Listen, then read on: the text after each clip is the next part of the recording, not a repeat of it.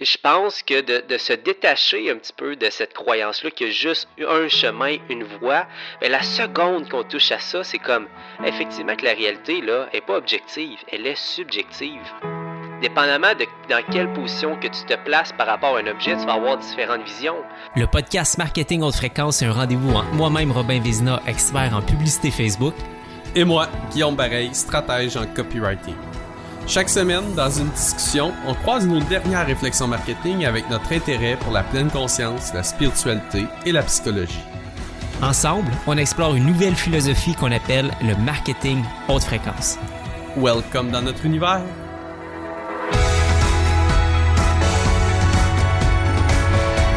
Oh, le beau Guillaume! Salut mon Rob, ça va? Hey, ça va bien, toi? Oh yeah! On revient de nos épisodes solo.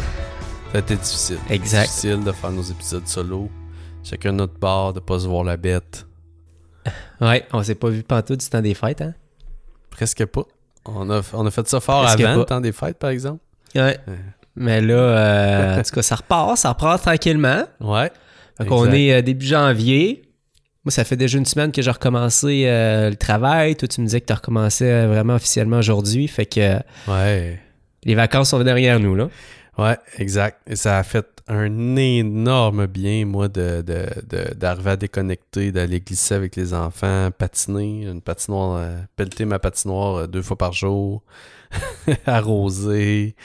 Ah non, ça a fait vraiment du bien. C'était vraiment cool. Puis en même temps, moi, quand je déconnecte de même, ça m'élève beaucoup dans ma vision de la vie. Puis ouais, ça fait un grand bien. Tu vois, moi, j'ai été forcé de décrocher parce que, justement, j'ai été malade tout le peut-être tu l'entends encore un peu, là, mais tu sais, j'ai vraiment été là, tout le temps des fêtes, malade, ce qui m'a vraiment obligé à pas avoir, tu sais, juste ouvrir mon ordinateur, ça me donnait mal à la tête. La seule chose que j'étais capable de faire, étrangement, c'était de lire, tu sais. Fait que j'ai lu des livres non-stop, du 10 heures par jour, 12 heures par jour de lecture. Aïe. Fait que, non, j'ai complètement décroché moi aussi, puis je me promenais dans des histoires, dans les biographies. En tout cas, c'était cool. Ah ouais. C'est cool. Fait que, tu sais, des fois, la maladie nous oblige à ralentir, là, ça a vraiment été le cas, parce que tout a tendance, tu sais, à regarder des affaires, avancer des petits trucs, puis... Là, c'était vraiment une vraie coupure. Puis moi aussi, malgré tout, je trouve que ça m'a revigoré, là, cette maladie-là. Puis là, je reviens, puis j'étais intéressé, je retrouve la curiosité. Fait que c'est hot. Cool. Puis aujourd'hui, en fait, les amis, on a envie d'ouvrir une discussion. En fait, il y a quelques épisodes, on s'était posé la question comment rester en haute fréquence dans toute cette situation. Et là, aujourd'hui, on revient un peu avec un début de réponse, je pense, à cette question-là, et mixé avec une intention qu'on peut donner à notre contenu,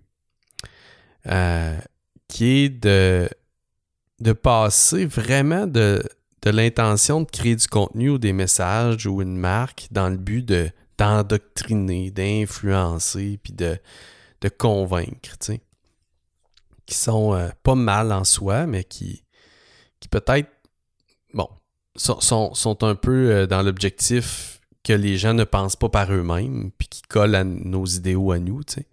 De passer de cette intention-là à une intention de vraiment aider les gens à réfléchir par eux-mêmes, à penser par eux-mêmes, à prendre leurs propres décisions, puis à vraiment devenir autonome de pensée, souverain de pensée, nommons-le comme on veut, mais et si on commençait à créer des messages, des environnements, des discussions, des conversations dans les différents marchés et plateformes qui ouvrent la discussion et la réflexion pour que chacun puisse créer sa propre vérité. Tu vois, d'ailleurs, on avait déjà ouvert cette façon-là de voir les choses. C'est quand on disait arrêtons d'essayer de convaincre, essayons plutôt d'éclairer les gens. Fait que je pense que c'est un peu sur ça aujourd'hui qu'on veut se pencher, de dire éclairer les gens, ça veut dire quoi, tu sais? Si on les convainc pas, si on les éclaire, c'est quoi vraiment la différence? Puis dans ton dernier épisode que j'ai écouté justement avant tu parlais justement le fait d'être souverain de pensée, puis moi, j'étais comme, tu sais, c'est... Effectivement, je trouve que c'est un terme qui est intéressant, qui est d'actualité. Ça rejoint un concept qu'on avait déjà parlé. Mais être souverain de pensée, qu'est-ce que c'est, puis en quoi c'est la clé, puis en quoi que c'est haute fréquence, finalement, de se positionner comme un éclaireur ou comme aider les gens à prendre leurs propres décisions versus diffuser notre vérité puis espérer qu'elle soit achetée puis suivie sans... comment on dit ça? Sans résistance, là, tu sais. Ouais, exact. Écoute, il y a tellement d'angles qu'on peut prendre ça, mais déjà, le premier que moi, je dis souvent ça, que je réalise dans le sens où, écoute, il y a des affaires des fois que moi-même j'enseigne, ou des choses que je lis ou que j'ai écouté ou qu'on m'a formé, puis que je l'avais compris une première fois, mais soit que ça s'est dissipé à travers la vie ou que je l'avais pas réalisé au même niveau que je le réalise, tu sais. Et vraiment, ce que j'ai réalisé dernièrement, c'est à quel point la réalité et la vérité de chaque individu dépend de ses propres perceptions. That's it. That's huge. That's... Ouais. C'est... Ce que tu viens de dire, je trouve ça immense. Parce que je pense qu'à quelque part, on a la croyance profonde dans notre société qu'il y a le mal et le bien. Dans le sens où, si tu veux passer la porte du paradis, il faut que tu aies bien fait les choses. Tu sais, qu'on y croit ou non à Dieu ou à ce passage-là, je pense que ça fait partie de notre inconscient collectif. Tu sais, je veux dire, ça a tellement été fort et puissant, puis il y a tellement de sociétés et de générations qui ont été dirigées avec cette croyance-là, que c'est aujourd'hui, on n'en est pas débarrassé, qu'on soit croyant ou non, je pense. Et ça revient à dire une chose, il n'y a qu'une vérité, il n'y a qu'une façon de faire, juste. Puis, quand tu vas être rendu au ciel, t'es mieux d'avoir choisi la bonne chose, la vérité, le bon chemin. Ouais. Parce que si tu t'es égaré ou t'as pas choisi la voie, you're out, tu vas aller passer ta vie, le reste de ta vie en enfer. Puis je pense vraiment que c'est les racines un petit peu de cette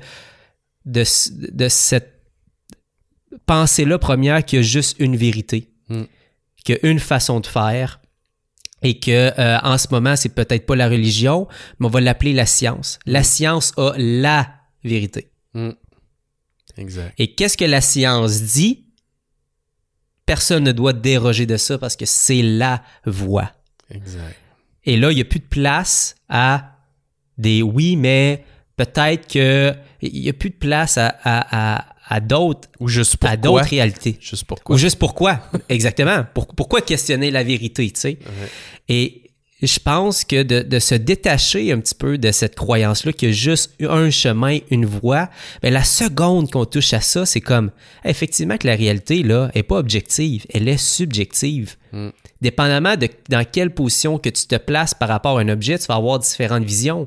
Moi, si je vois une statue, de mon côté, je vois sa figure, toi, de l'autre côté, tu vois le derrière de la tête, mais je vais dire, ouais, mais moi, ce que je vois, c'est une figure, toi, tu vas me dire, mais non, c'est un dos de tête. Les deux, on a raison, tu sais. Et c'est là que la vérité est beaucoup plus fluide que le bien ou le mal. Elle n'est pas binaire, mais elle est vraiment, vraiment, vraiment sur un spectre. Puis, mon Dieu, que de réaliser ça ouvre les portes d'un nouveau monde, je trouve. Ben oui. Puis c'est là où tu t'aperçois que tu peux pas regrouper. En fait, et là, je l'avais jamais verbalisé comme ça, mais si tu te retrouves avec une majorité qui croit au même narratif qui semble être présenté comme la vérité, t'es devant le fait accompli que c'est wrong, que c'est pas normal. Parce que c'est faux que des humains qui comprennent leur propre réalité, qui bâtissent leur propre perception et vision de la vie, vont arriver à s'entendre en majorité sur un seul et même narratif, un seul et même message. Pensez-y, là. C'est fou, pareil, je l'avais jamais verbalisé comme ça, mais déjà, de voir une majorité ou un grand groupe d'humains qui s'entend sur un même narratif et qui répète comme des perroquets un peu, les mêmes narratifs, c'est un signe très clair qu'il y a beaucoup de gens qui sont pas souverains de pensée. Ils font juste se laisser guider par quelque chose de plus grand qu'eux.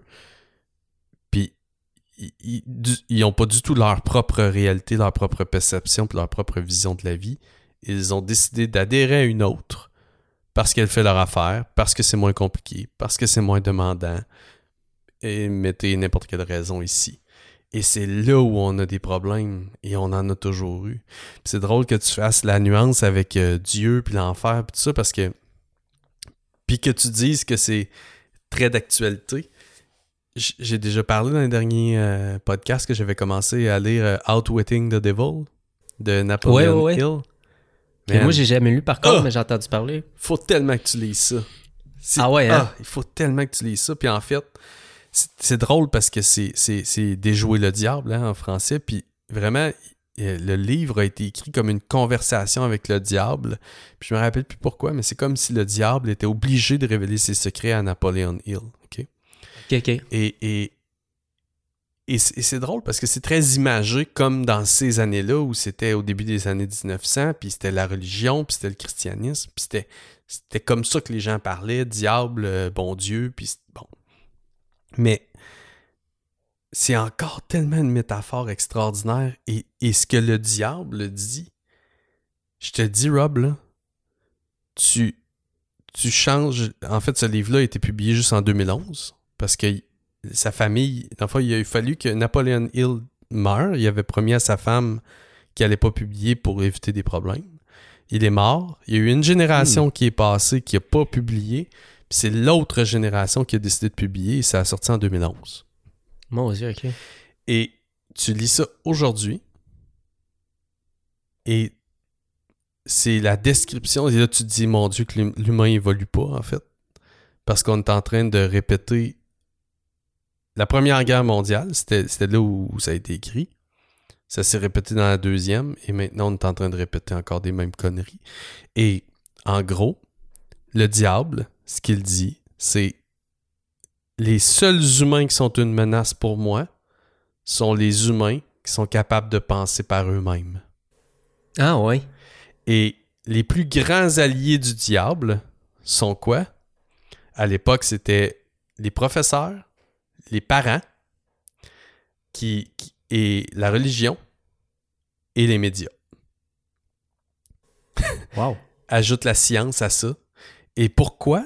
C'est pas parce qu'ils ont des mauvaises intentions. C'est pas ça le message. C'est qu'ils répètent sans cesse des croyances qui font en sorte que les enfants, les gens qui entrent dans ces dogmes, délaissent leur capacité de penser par eux-mêmes.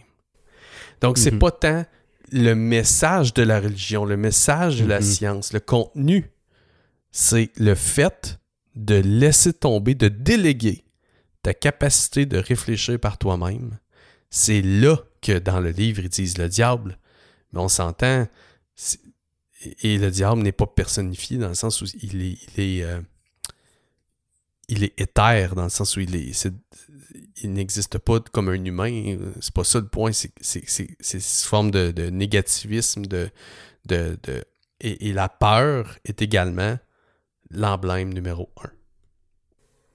Tu sais quoi, un truc qui m'avait touché, là, ce que je trouve intéressant, c'est que tu sais, j'aime ça, moi aussi, aller chercher, bon, justement, que ce soit des dogmes ou un certain gourou, puis tu t'adhères à tout ce qu'il dit, puis tu te poses pas de questions, tu suis le truc, puis c'est sûr que bon, la spiritualité m'intéresse beaucoup, puis quand on parle de channeling, pour moi, c'est comme un peu la forme de vérité ultime, tu sais, parce que là, tu peux pas, quand ça parle de spiritualité puis de vie antérieure, ben tu peux pas vraiment le prouver, ça reste qu'une croyance, puis souvent, ben j'ai déjà parlé dans mes lectures préférées, le livre La Loi 1, le livre de Ra, et ce que je trouve intéressant, puis j'ai remarqué ça, puis j'ai réalisé ça un petit peu plus tard, à chaque début de channeling, ils disent tout le temps une chose, ils disent jamais qu'ils détiennent la vérité, puis ils disent toujours que leur message n'est qu'un point de vue.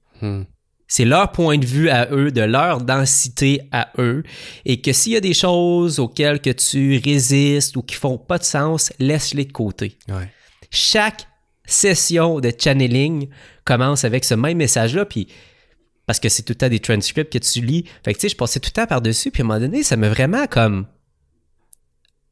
Je me suis vraiment arrêté, j'ai fait « OK, on va les appeler les êtres d'une 7e dimension qui sont supposés avoir une très, très haute connaissance sur l'humanité, les cycles, les ci, les ça. » Puis ils restent encore dans la position, on va dire, humble, de dire que c'est leur point de vue, de où ils nous parlent, c'est comme ça qu'ils voient les choses, et que si ça fait pas, ben on peut faire les choses à notre façon. Et il laisse finalement la personne souveraine de prendre qu'est-ce qui est bien pour elle, qu'est-ce qui résonne, et invite la personne justement à ne pas suivre de façon aveugle tout ce qui est dit et partagé, puis en faire une religion, mais de prendre l'information, l'intégrer, puis après ça, prendre le chemin à ta façon, ta vérité, garde qu'est-ce qui fait du sens pour toi, et surtout, tu sais, mets-toi là, tu sais, à ta sauce. À ta façon, ouais. à ta sauce, exactement. Ouais. Ça m'a beaucoup marqué cette forme-là, justement, de vérité, puis de me dire, oh mon Dieu, autant que quand je parle, des fois, je fais du coaching ou j'enseigne des trucs, je vais essayer tout le temps de dire, tu sais, regarde, je vais te partager mon point de vue. Mm-hmm. Puis j'ai juste commencé à dire ça à gauche, à droite, tu sais, quand j'avais des interventions avec des gens où le monde me demandait mon opinion, tu sais, je dis pas que c'est la vérité, mais voici mon point de vue. Mm-hmm. Puis je trouve que de ce point de vue-là, parce que c'est pas de s'empêcher de partager, tu sais, notre vérité, mais si au moins on reste humble à quelque part, puis on dit, garde, c'est un point de vue. Ouais. Je trouve qu'on ouvre au moins la discussion de l'autre côté. Quand tu reçois ça, t'es comme, OK, je peux être en accord ou je peux être en désaccord. Ça ouvre automatiquement cette possibilité-là. C'est là où et c'est à ce moment-là, je trouve qu'on est respectueux. Tu sais. Ouais. Puis c'est là où on revient à l'importance de mettre un contexte aussi. Tu sais, et là, je vais faire un lien beaucoup plus direct avec le contenu. Là. En fin de semaine, j'étais allé... Regarde, je suis en train de mettre un contexte. En fin de semaine, j'étais allé marcher, puis j'écoutais des audios. Après ça, j'ai fermé ça, puis je réfléchissais par moi-même, tout ça. Puis j'ai eu l'envie de tourner 2 petits podcasts sur mes mémos. Bon, imagine que je tourne des petits podcasts comme ça, puis je me mets à parler du diable. Puis comment les gens sont... incarnent le diable, puis tout ça, tu sais. Oublie ça, pas de contexte, c'est complètement ridicule, là. Fait que, mais si je raconte que, bon, j'ai relu ce livre-là, puis je raconte l'histoire du livre de Outwitting the Devil, puis pendant les fêtes, j'avais besoin de m'élever, puis j'avais besoin de comprendre plein de choses, puis là, j'ai commencé à lire ça par curiosité suite à des recommandations. Puis là, maintenant, je m'aperçois que, OK, fait que dans le fond, l'indépendance de pensée, si tu la délaisses, c'est automatiquement là où tu laisses entrer le négativisme dans ta vie, puis bref. Bon, imagine que je fais pas de contexte, puis que je dis pas que, après ça, mettons dans mon contenu, je dis pas, ben voici mon point de vue, ou en ce moment, il m'apparaît que, suite à cette lecture-là, c'est ce qu'on vit dans notre société, puis tout ça. Si j'enlève tout ça, mon contenu, il est, 1, complètement distorsionné, 2, il veut convaincre les gens de quelque chose, ou il veut essayer de leur passer un message que j'ai pas connecté avec eux avant, puis 3, mon contenu, il est pas bon dans le temps, là. Mais, tout ça pour dire que quand tu contextualises avec seulement dire « Voici mon point de vue en ce moment » ou « En ce moment, il m'apparaît que », moi je dis souvent ça, c'est Rémi Tremblay qui...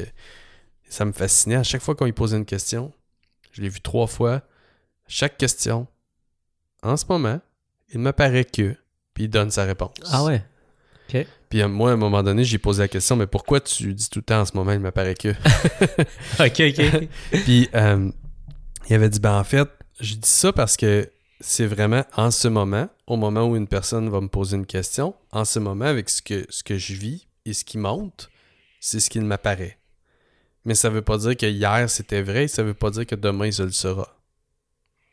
Et moi, c'est ça que j'utilise beaucoup depuis ce temps-là, c'est de dire, ben, en ce moment, voici ce qui monte, puis voici c'est quoi ma lecture des choses, contextualiser dans ce qu'on vit, où on est en ce moment, voici ma valeur. Et là, on peut faire un pont avec le storytelling, tu sais.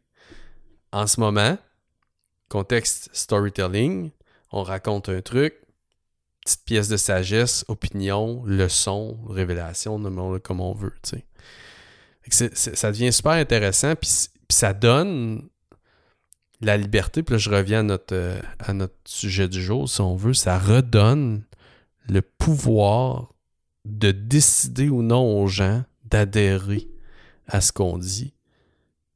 Peut-être même de l'ajuster. D'en faire ça. Exact. Ça donne cette fluidité-là à l'idée, à quelque part, d'être plus facile de se l'approprier, tu sais. Quand elle est propulsée de cette façon-là, on dirait qu'elle devient automatiquement plus fluide à quelque part et plus facile après ça à l'autre personne de l'adapter justement à sa réalité puis à faire « OK, oui, OK, je le comprends. Dans ma réalité, ça fait du sens. » Puis même, moi, j'allais dire au niveau de... Là, on parle, tu sais, l'émetteur, comment il peut bien émettre ses idées ou comment commencer à partager. Puis du côté récepteur, moi, c'est devenu vraiment de façon vraiment, vraiment inconsciente, mais à chaque fois que j'entends une nouvelle information, je me pose tout le temps la question, c'est quoi l'agenda derrière? Mm-hmm. Une publicité, un podcast, un film, c'est quoi l'agenda derrière? Ouais. Puis, je trouve que de se poser cette question-là nous amène encore une fois à « Oh, OK, prends pas tout ce que tu viens de prendre pour du cash. Qu'est-ce qui est dit? Pourquoi c'est dit de cette façon-là? » Puis à se poser la question, ben peut-être qu'on commence rapidement à faire des liens, à se dire « OK, ouais, la vérité qui est partagée dans ce message-là, il y a un agenda assez solide derrière. Est-ce que cette personne-là aurait avantage, entre guillemets, à mentir ou à changer les chiffres ou les faits ou l'histoire d'une certaine façon pour l'avantager elle? Juste ça nous amène à quelque part à être toujours un petit peu sceptique, je trouve, d'une information ou d'être capable, encore une fois, de faire « OK, ben ça, je prends une partie de son message, c'est correct. L'autre partie, je rejette, je suis pas d'accord. Puis l'autre partie, ben peut-être, puis dans le futur, je verrai. Tu sais. C'est pas comme juste un bloc que j'accepte ou j'accepte pas. Puis encore là, c'est là qu'on apprend à être capable de devenir plus souverain puis de prendre l'information qui fait du sens pour nous puis qui nous aide puis qui nous élève. Puis de laisser de l'autre côté l'information qui fait pas de sens. Puis je trouve que apprendre à suivre des gens qui n'ont pas 100% une idée pareille comme nous, ça aide. Parce que là, c'est comme, OK, ben tout ce qui est dit n'est pas nécessairement du cash. Tout ce qui est dit, c'est pas nécessairement une croyance qui devient pour moi, mais il y a certains trucs que j'aime puis que je vais réutiliser. Puis c'est comme ça, je pense, qu'on apprend à être un petit peu souverain, c'est d'être capable de prendre une partie des idées. Ouais. Définitivement. Pas juste l'ensemble. Vraiment. Puis toi, tu poses la question, quel est l'agenda derrière? Moi, je résumerais ça à pourquoi ils font ça? Pourquoi ils disent ça? Pourquoi? Moi j'adore ça. C'est une question magique. Pourquoi? Puis, tu sais, quand on voit des grandes campagnes de promotion, peu importe la source, là, puis que c'est comme si ça flash bien gros en avant. Tu sais, le message flash, la répétition est intense, la quantité de gens qui répètent la même affaire. Il y a beaucoup de gens qui disent la même affaire à travers différents médias, à travers différentes sources, Mais pourquoi? Mais pourquoi tous ces gens répètent la même chose? Pourquoi ils disent tous ça? Et là, si j'ajoute ta question, quel est leur agenda derrière? Comment est-ce que, prenons l'exemple de la pandémie, comment est-ce que des centaines, si ce n'est pas des milliers de médias qui sont en compétition dans un free market, un marché libre, et qu'ils se battent tous pour se faire découvrir, se faire lire, se faire voir, avoir l'attention des gens. Mais pourquoi est-ce que tout d'un coup, ils publient exactement les mêmes informations, toute la gang? Juste ça, on n'a même pas besoin de réponse. Juste ça, on fait comme... Ouais. j'avoue que te poser la question, c'est de soulever plusieurs interrogations. Puis des réponses, on a quelques directions possibles, tu sais. Puis la même chose pour une entreprise, la même chose pour un tu sais, mettons, je vais donner mon exemple de... Moi, je vais à ma journée des révélations en ce moment sur les réseaux sociaux, puis c'est 7 piastres. OK? Tu me demanderais la valeur de ça. C'est sûr que je te dis, écoute, sérieusement, c'est une bonne partie de mon life's work, là. La valeur est difficile à estimer, là. C'est pas vrai, c'est des milliers de dollars, là. Tu sais, si tu prends le temps de l'écouter, si tu prends le temps de la consommer, de faire des exercices, écoute, ça vaut des milliers et des milliers de dollars, là, sérieusement. Là.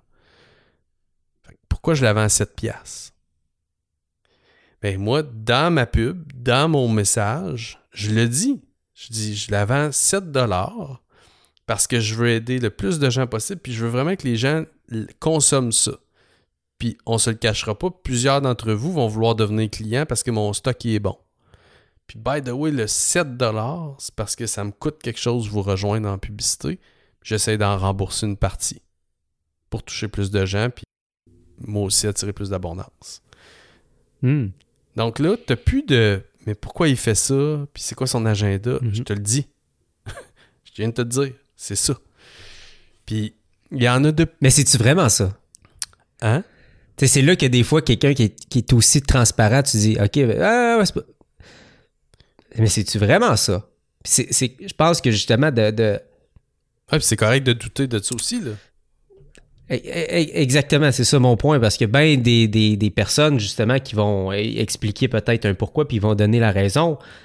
Mais est-ce que ça veut dire nécessairement qu'on prend ça pour du cash? Bon, après ça, c'est là qu'il faut quand même rester souverain dans notre pensée, puis dans notre... Ouais. vigilance intellectuelle. Ouais. Ben, puis c'est là aussi... Je dis pas que toi, c'est camouflé dans ton cas, mais dans le sens, je peux déjà voir certains, il y a des lignes de com trucs qui, justement... Il y a des lignes de com. J'ai une amie qui a travaillé pour le gouvernement, puis elle a dit, écoute, on peut dire noir avec une ligne de com le mardi, revenir le mercredi en disant blanc avec une autre ligne de com, puis il n'y a pas personne qui...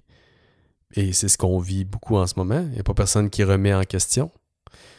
Et ça, c'est problématique majeure pour moi. C'est destructif, en fait. J'arrive pas à croire que... Bref.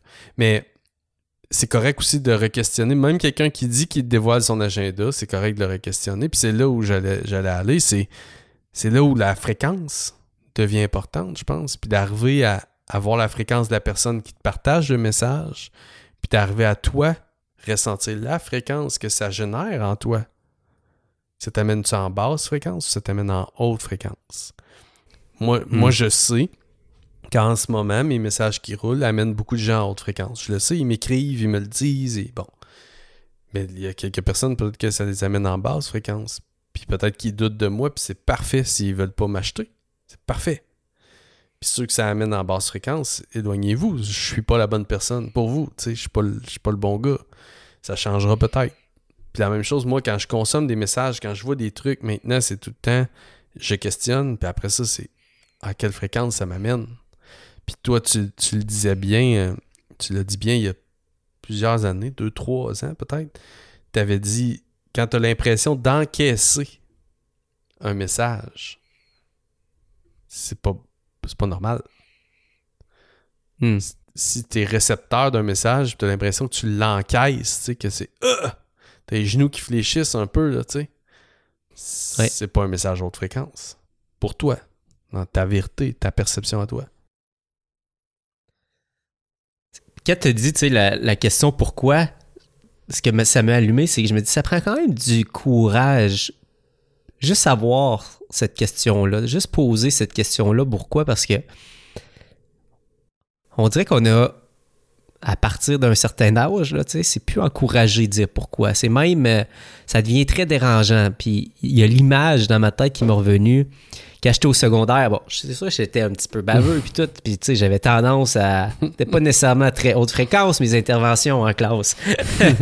Mais je me souviens, mettons, dans mon cours de maths, où est-ce qu'on apprend des notions qui, moi, me semblaient comme sorti de je sais pas trop d'où, puis je me disais, ça va faire quoi, tu sais, ça va me servir à quoi ça dans la vie? Pourquoi on apprend je disais, ça? Pourquoi on apprend ça, monsieur, tu sais? Et my God! Ça, là, c'était le genre de question que tu pouvais pas poser en classe. Là. Bon, c'est quoi, là? Si tu as une autre question comme ça, là, prochaine fois, local d'accueil. Tu sais, c'était tout le temps... Tu sais, tu ne questionnes pas l'autorité. Tu dis pas pourquoi, même à tes parents, tu sais. Va dans ta chambre. Mais pourquoi? Non, va dans ta chambre. Tu sais, c'est comme si, aussitôt qu'arrive, comme tu disais, c'était quoi? Professeur, média... Professeur, média, religion, parents. Religion, parents. Là, c'est comme, la science. Pourquoi, là? Le pourquoi a plus sa place avec ces personnes-là. Peut-être avec des amis, des chums, nanana, mais arrive avec les personnes en termes de position d'autorité. Là, le pourquoi n'a pas sa place, puis il est réprimandé. C'est bizarre, tu sais. Ben ouais. Fait que je trouve que c'est... Encore là, j'ai l'impression qu'il y a une espèce de conspiration à éteindre le monde qui disent pourquoi, les gens qui questionnent, parce que ça dérange, parce que on va moins vite s'il faut tout le temps répondre à ces questions-là, puis on n'est pas capable... Il y a quelque chose avec la question du pourquoi envers des formes d'autorité qui, je pense, peut être difficile. C'est de la souveraineté de mais pensée. Avec le temps, c'est la clé à quelque part d'être souverain, c'est de poser cette fameuse question-là, même si c'est pas facile, même si on va se faire regarder un petit peu bizarre par notre professeur. Ben, je pense qu'à la fin de la journée, c'est ça qui développe une espèce de réflexe quand on est adulte, de se dire « OK, ben regarde, je vais apprendre à questionner les autorités autour de moi, ou mes amis, ou les opinions, ou les ci et ça. » Parce que, mon Dieu, que ça va me permettre, après ça, de moi, trouver ma vérité. Encore une fois, là, tu sais. Ben, puis, vois-tu, on arrive à notre réponse d'aider les gens à comprendre pourquoi ils agissent, pourquoi ils pensent, pourquoi c'est ça leur perception, pourquoi c'est ça leur réalité, pourquoi les raisons derrière les messages, derrière ce qui se passe dans le monde, dans notre contenu, d'aider les gens à comprendre le pourquoi des choses. C'est bien plus important que de leur dire qu'est-ce que sont les choses. Puis moi, ça a toujours été ma façon de communiquer, puis là, je le réalise encore plus en le disant.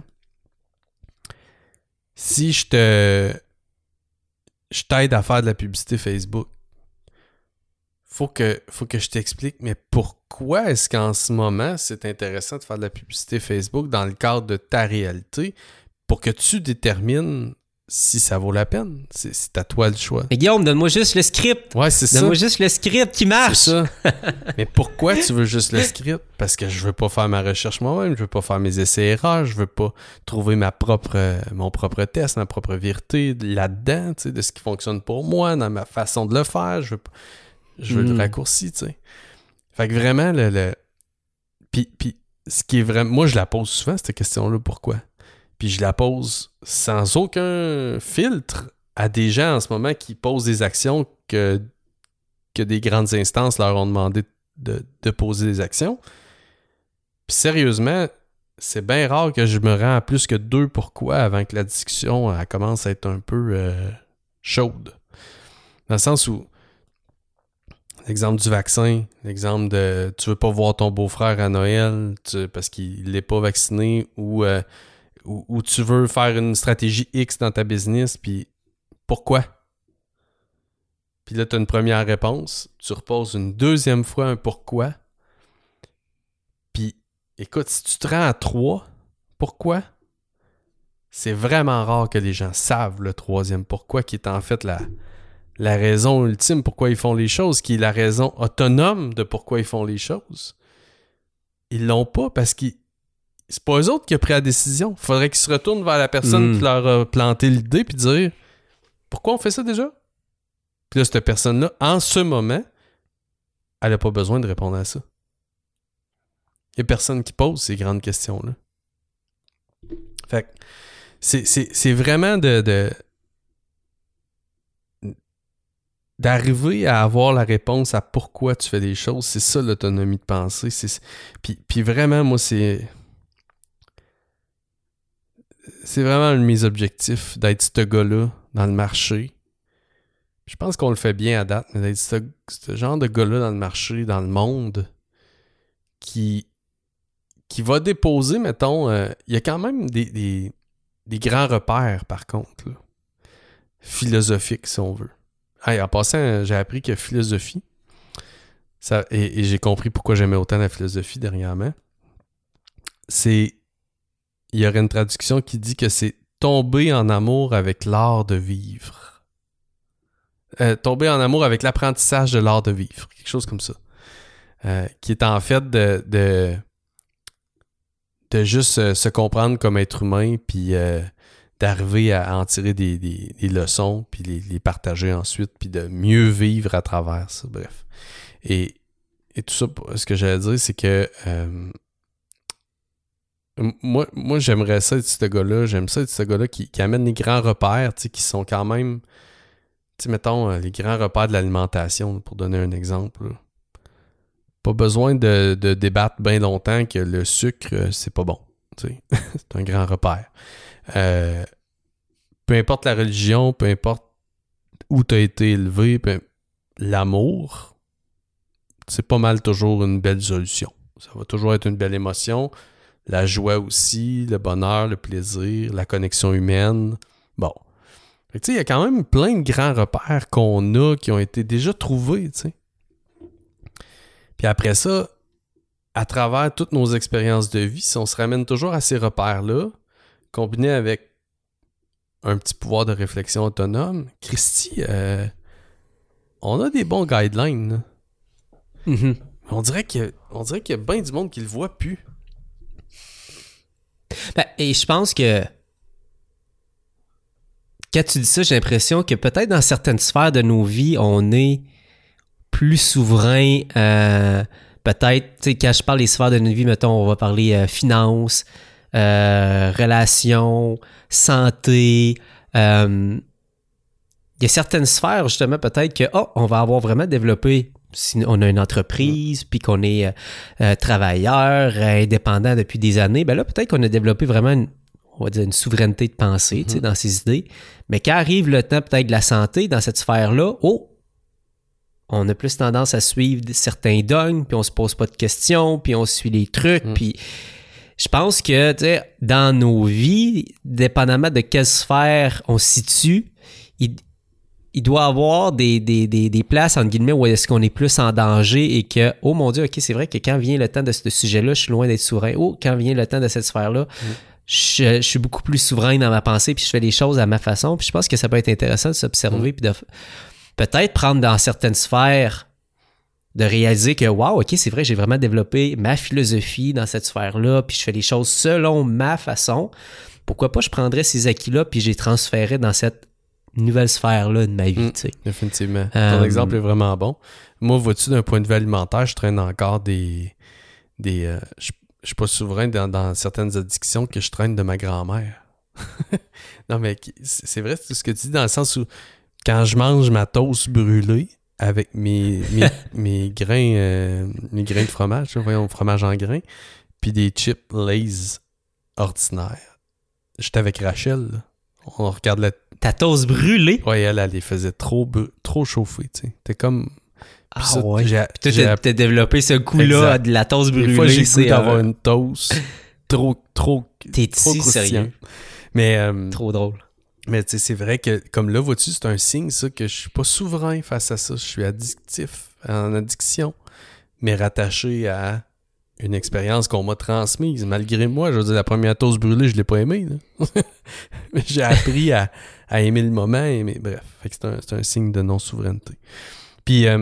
écoute, j'aurais le goût, Rob, qu'on se donne comme objectif, parce que là, on arrive vers la fin, mais dans des prochains épisodes, d'évaluer l'importance ou le rôle, si on veut, de cette souveraineté de pensée-là, puis de l'autonomie, avec tout le développement technologique, qui est une autre grande réflexion que j'ai eue dans les derniers temps, que,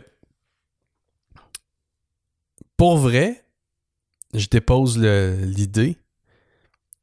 Et si une bonne partie du bordel qu'on est en train de vivre était,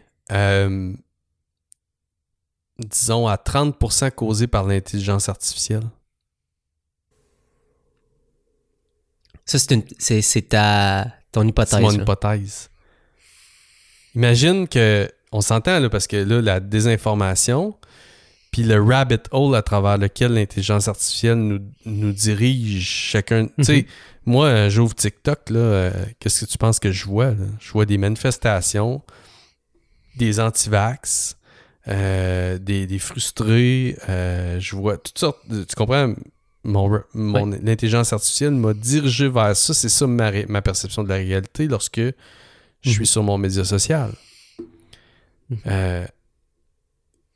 Et moi, j'en suis conscient, malgré que des fois, je dis à ma blonde, oups, là, je l'ai échappé.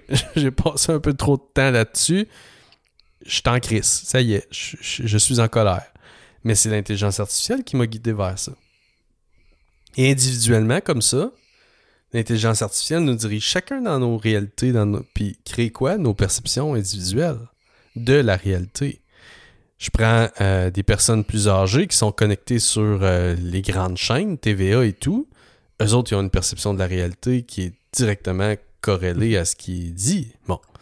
Et là, on perd notre souveraineté de pensée reliée à la technologie et aux médias. Mais le média, il a tellement évolué que c'est plus juste... C'est des humains dans la technologie, c'est pas des humains qui gèrent la technologie, là. Fait que ce qui fait que là, la division, puis les messages qui s'en vont de tout bas, de tout côté, puis la désinformation, c'est pas vrai qu'elle provient juste d'un gouvernement ou juste d'une instance ou quelques instances. Ça provient de partout.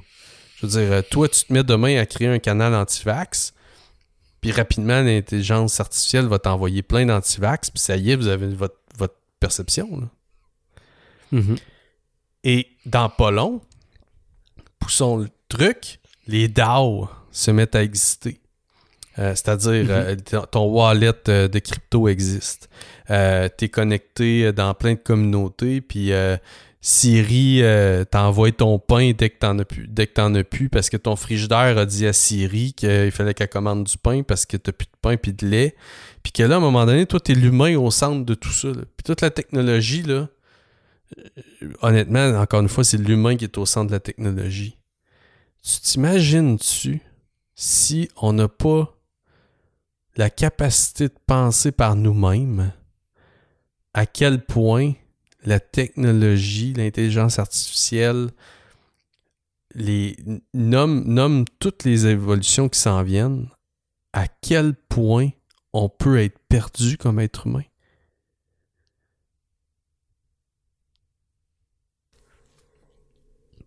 Et en même temps, hein, c'est tellement un reflet de notre pouvoir créateur, tu sais, dans le sens où un algorithme, aussitôt que tu sais un petit peu comment que ça marche, moi le premier, je fais tout le temps certaines actions sur les réseaux sociaux pour modifier mon algorithme. Si j'ai écouté 2-3 vidéos de gaming sur YouTube, là je suis comme, ok, je veux pas que mon algorithme m'en montre trop. Parce que là, je veux pas tomber dans mon rabbit hole puis de me perdre dans le gaming, nanana. Je veux pas que mon feed, ça devienne juste ça. Fait que je fais certaines actions pour modifier mon algorithme ou disliker telle affaire et pour que je revienne à quelque part en contrôle de l'algorithme. Fait que je pense qu'il y a effectivement ça dans ce que tu dis, c'est qu'il y a énormément de personnes qui vont voir leur fil d'actualité. Je dis fil d'actualité pour intelligence artificielle, à quelque part, de dire, ben c'est la réalité, tu sais, c'est ce qui se passe dans le monde, mais ils réalisent pas que ils sont les créateurs du contenu qui apparaissent là, parce que c'est selon leurs actions. Et la seconde qu'on est capable de step back, puis qu'on est capable de réaliser le pouvoir qu'on a, de se dire, oh mon Dieu, OK, c'est moi le créateur, c'est moi qui est derrière tout ça. Je suis pas victime de l'algorithme, je suis encore souverain, puis c'est moi qui peux le diriger où je veux. Oh, ça change de bord. Mais c'est là. Fait que je pense qu'effectivement que, tu sais, le point de bascule que tu arrives justement un peu dans ton monde qui peut être vraiment comme épeurant, mais je pense que ça va être ça qui va se produire, c'est que on est tout le temps, je pense, à un claquement des doigts de reprendre le contrôle, tu sais. Cette souveraineté-là est disponible à un claquement de doigts, autrement dit. Tu vas avoir un fil d'actualité positif, parfait, ben, va suivre ça, dislike ça, tac, tac, tac, tac, puis tranquillement, tu vas avoir modifié tes Tu algorithmes. comprends-tu à quel point Mais- c'est là où c'est on important? reste pris, on reste pogné. C'est là où c'est important d'être conscient, souverain, autonome, nomme-le. Vigilant, c'est Vigilant. clair. Ben oui. Je veux dire, des énergumènes comme toi qui déjouent l'algorithme, là, il y en a 3 autres, là. Tu sais, dans le sens où, tu comprends, la majorité des êtres humains qui en ce moment suivent sans trop penser la vie, Non, c'est sûr qu'ils n'ont pas ça. ils vont suivre les algorithmes de la même façon, puis ça va leur Absolument, donner absolument. leur vision de la réalité. Puis c'est là où moi j'ajoute le layer supplémentaire qui est, en plus, il y aura la possibilité dans pas si longtemps que ça de ne pas avoir beaucoup de choses à faire au quotidien. Tu sais, je sais pas pour toi, là, mais moi, déjà, ma réalité, c'est que j'ai pas grand-chose à faire au quotidien. Dans le sens où j'ai beaucoup je fais de l'accompagnement, je vais créer du contenu, je vais jongler avec des idées, je vais être avec mes enfants, tout ça, mais du doing, là, la technologie m'en enlève une christie de partie maintenant. Là. Mhm.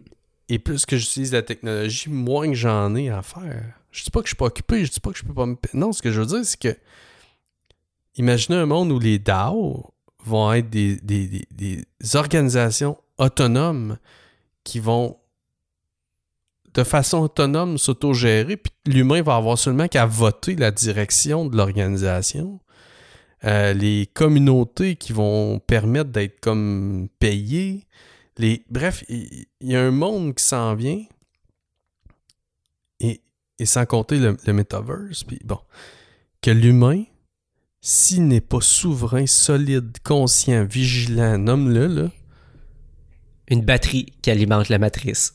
il va pouvoir carrément être une batterie qui alimente la matrice. Carrément. Aïe aïe. Ouch. Appelle-moi Morpheus maintenant. J'aimerais ça. Je vais t'appeler Néo. Mais avoue que c'est ça pareil. Ah, c'est carrément. C'est drôle parce que je sais pas si je t'avais dit ça, mais j'ai réécouté avec ma plus vieille les 4 films de la Matrice, en fait. On a le 4e, on l'a pas terminé, mais on a réécouté les 3 films de la Matrice. Oh mon Dieu, c'est quelque chose. Aïe aïe, mais le premier est encore plus puissant. Puis le 4e, mais bref, avec un œil de 37 ans, beaucoup de recul, aïe aïe, ça a été... Il y a quand même quelques vérités là-dedans, on va dire ça de même. Ou il pourrait y avoir apparence de quelques vérités là-dedans. Selon la perception que tu as de la vie puis tout. Mais tout ça pour dire que c'est ça. La souveraineté de pensée, elle est super, super importante, puis pas seulement auprès des humains, de plus en plus aussi avec la technologie qui nous entoure. Puis j'ai un peu cette impression-là dernièrement que je pense que l'humain est peut-être en train de commencer de façon insidieuse un peu à être prisonnier des algorithmes. Puis de l'intelligence artificielle. J'aime cette hypothèse-là parce qu'effectivement que on s'est pas posé la question, mais pourquoi que la voie naturelle est de suivre puis et pas de poser des questions, tu sais? C'est-tu une espèce de paresse, un mécanisme de survie, d'économie d'énergie intellectuelle qui nous amène à ça? Je sais pas, tu sais, mais c'est vrai que la technologie nous amène à prendre de moins en moins de décisions, de moins en moins d'efforts, même si c'est disponible en tout temps. Volontairement, on va vouloir déléguer notre façon de penser, puis de plus en plus de prendre le rôle de la batterie, tu sais, en fait, c'est spécial. Il va rester que ça. Éventuellement, il va presque rester que ça, penser. Tu comprends dans le sens où... Ah, ben, 100%, je suis vraiment d'accord avec toi, puis dans ce que je vois, créer, penser, si moi j'ai pu à déblayer ma cour, c'est pas la technologie, mais tu sais, c'est quand même, mettons, c'est quelqu'un qui fait un service, qui fait ci, qui fait ça, tu crées, mais effectivement, là, comme tu dis, j'ai plus grand chose à faire, là, mes besoins sont vraiment pris sous contrôle. Là. Puis là, tu peux... Fait que si en plus je délègue ma façon de penser, mais Chris, T'es plus humain, là. Ben, c'est ça. À un moment donné, t'as déconnecté, t'es plus humain, t'as plus de sens. T'as délégué la dernière chose qui te permettait de vivre l'expérience humaine, tabarnak. Ouais, exact. Mais on s'en va de plus en plus là. Fait que, tu sais, mon point, c'est que c'est juste pour que les gens comprennent. À l'époque où nos parents allaient travailler dans des usines pendant toute la journée, par exemple, à sans cesse bouger puis créer ou produire quelque chose, il n'y avait pas toute la journée pour se poser quel est le sens de ma vie, là. Il se levait le matin très tôt, il était fatigué, il allait travailler, il arrivait, il était fatigué, il mangeait, il se couchait, puis il retournait travailler le lendemain. Mais là, dans pas long, c'est ça que je commence à voir, moi, de plus en plus. C'est aïe, l'humain a beaucoup de temps. Puis là, avec son temps, qu'est-ce qu'il fait? Il se divertit, il s'engourdit, et c'est ça, il se remplit la tête de toutes sortes d'informations qui viennent d'où? De la technologie.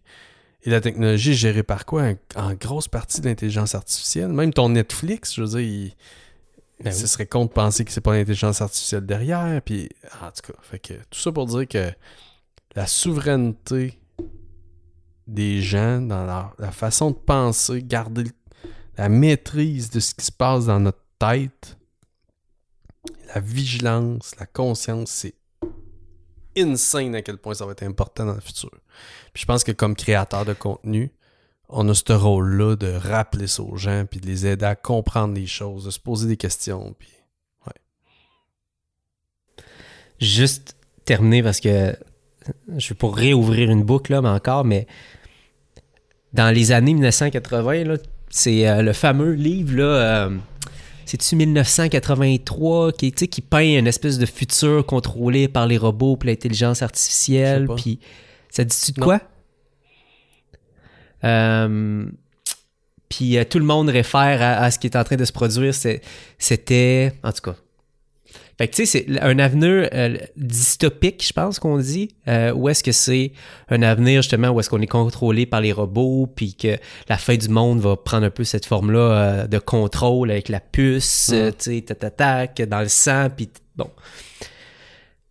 Et il y a au même moment, quelqu'un qui avait écrit encore là un roman de science-fiction, que lui, au lieu qu'on soit contrôlé par une espèce de gouvernement totalitaire avec hyper de contrôle, les robots et tout ça, lui, le livre, c'est « Amusing Ourselves to Death », où est-ce qu'il voyait la fin de l'humanité pas par un régime totalitaire full technologique, mais de par le divertissement qui devient justement des humains où est-ce qu'on n'a plus rien à faire et on s'amuse jusqu'à notre mort par le divertissement Netflix et tout de ce monde qui nous propose sans cesse du divertissement qu'on va en mourir. Fait que je trouvais ça intéressant en tout cas de juste souligner ça parce que souvent on a une vision du futur un peu épeurante avec hyper de contrôle des gouvernements totalitaire, mais c'est vrai qu'il y a un futur qui peut être très, très aussi insidieux, mais qui va prendre une forme où est-ce que on va avoir perdu notre souveraineté de pensée, on va consommer du contenu qui nous a proposé par des algorithmes, on n'a plus rien à faire que de divertir, on crée pas, aïe, aïe, aïe. C'était la petite parenthèse. Fait que, écoute, petite conversation intéressante qui nous permet d'explorer des idées, encore une fois. Léger. Non, mais... Léger. Tranquille pour commencer l'année, tu sais. On commence, là, facile. Ok, merci beaucoup, les amis. Puis, comme vous pouvez voir, on n'est pas défaitiste. On est juste... je pense qu'on essaie juste d'être vigilant puis de réfléchir. On se pose des questions, tout simplement. Pourquoi tu te poses ces questions? Hey, ferme ta boîte, sinon tu vas aller au local d'accueil. C'est ça. Tu vas aller voir Ronchonchon dans le coin de la garderie. Salut les amis. Bye. Bye. Ciao. J'espère que vous avez apprécié cet épisode. Et si vous voulez les notes ou nous écrire vos questions et commentaires, rendez-vous au marketinghautefréquence.com. Et surtout, n'hésitez pas à nous laisser un review sur iTunes ou votre plateforme préférée. On se revoit la semaine prochaine. See you next week.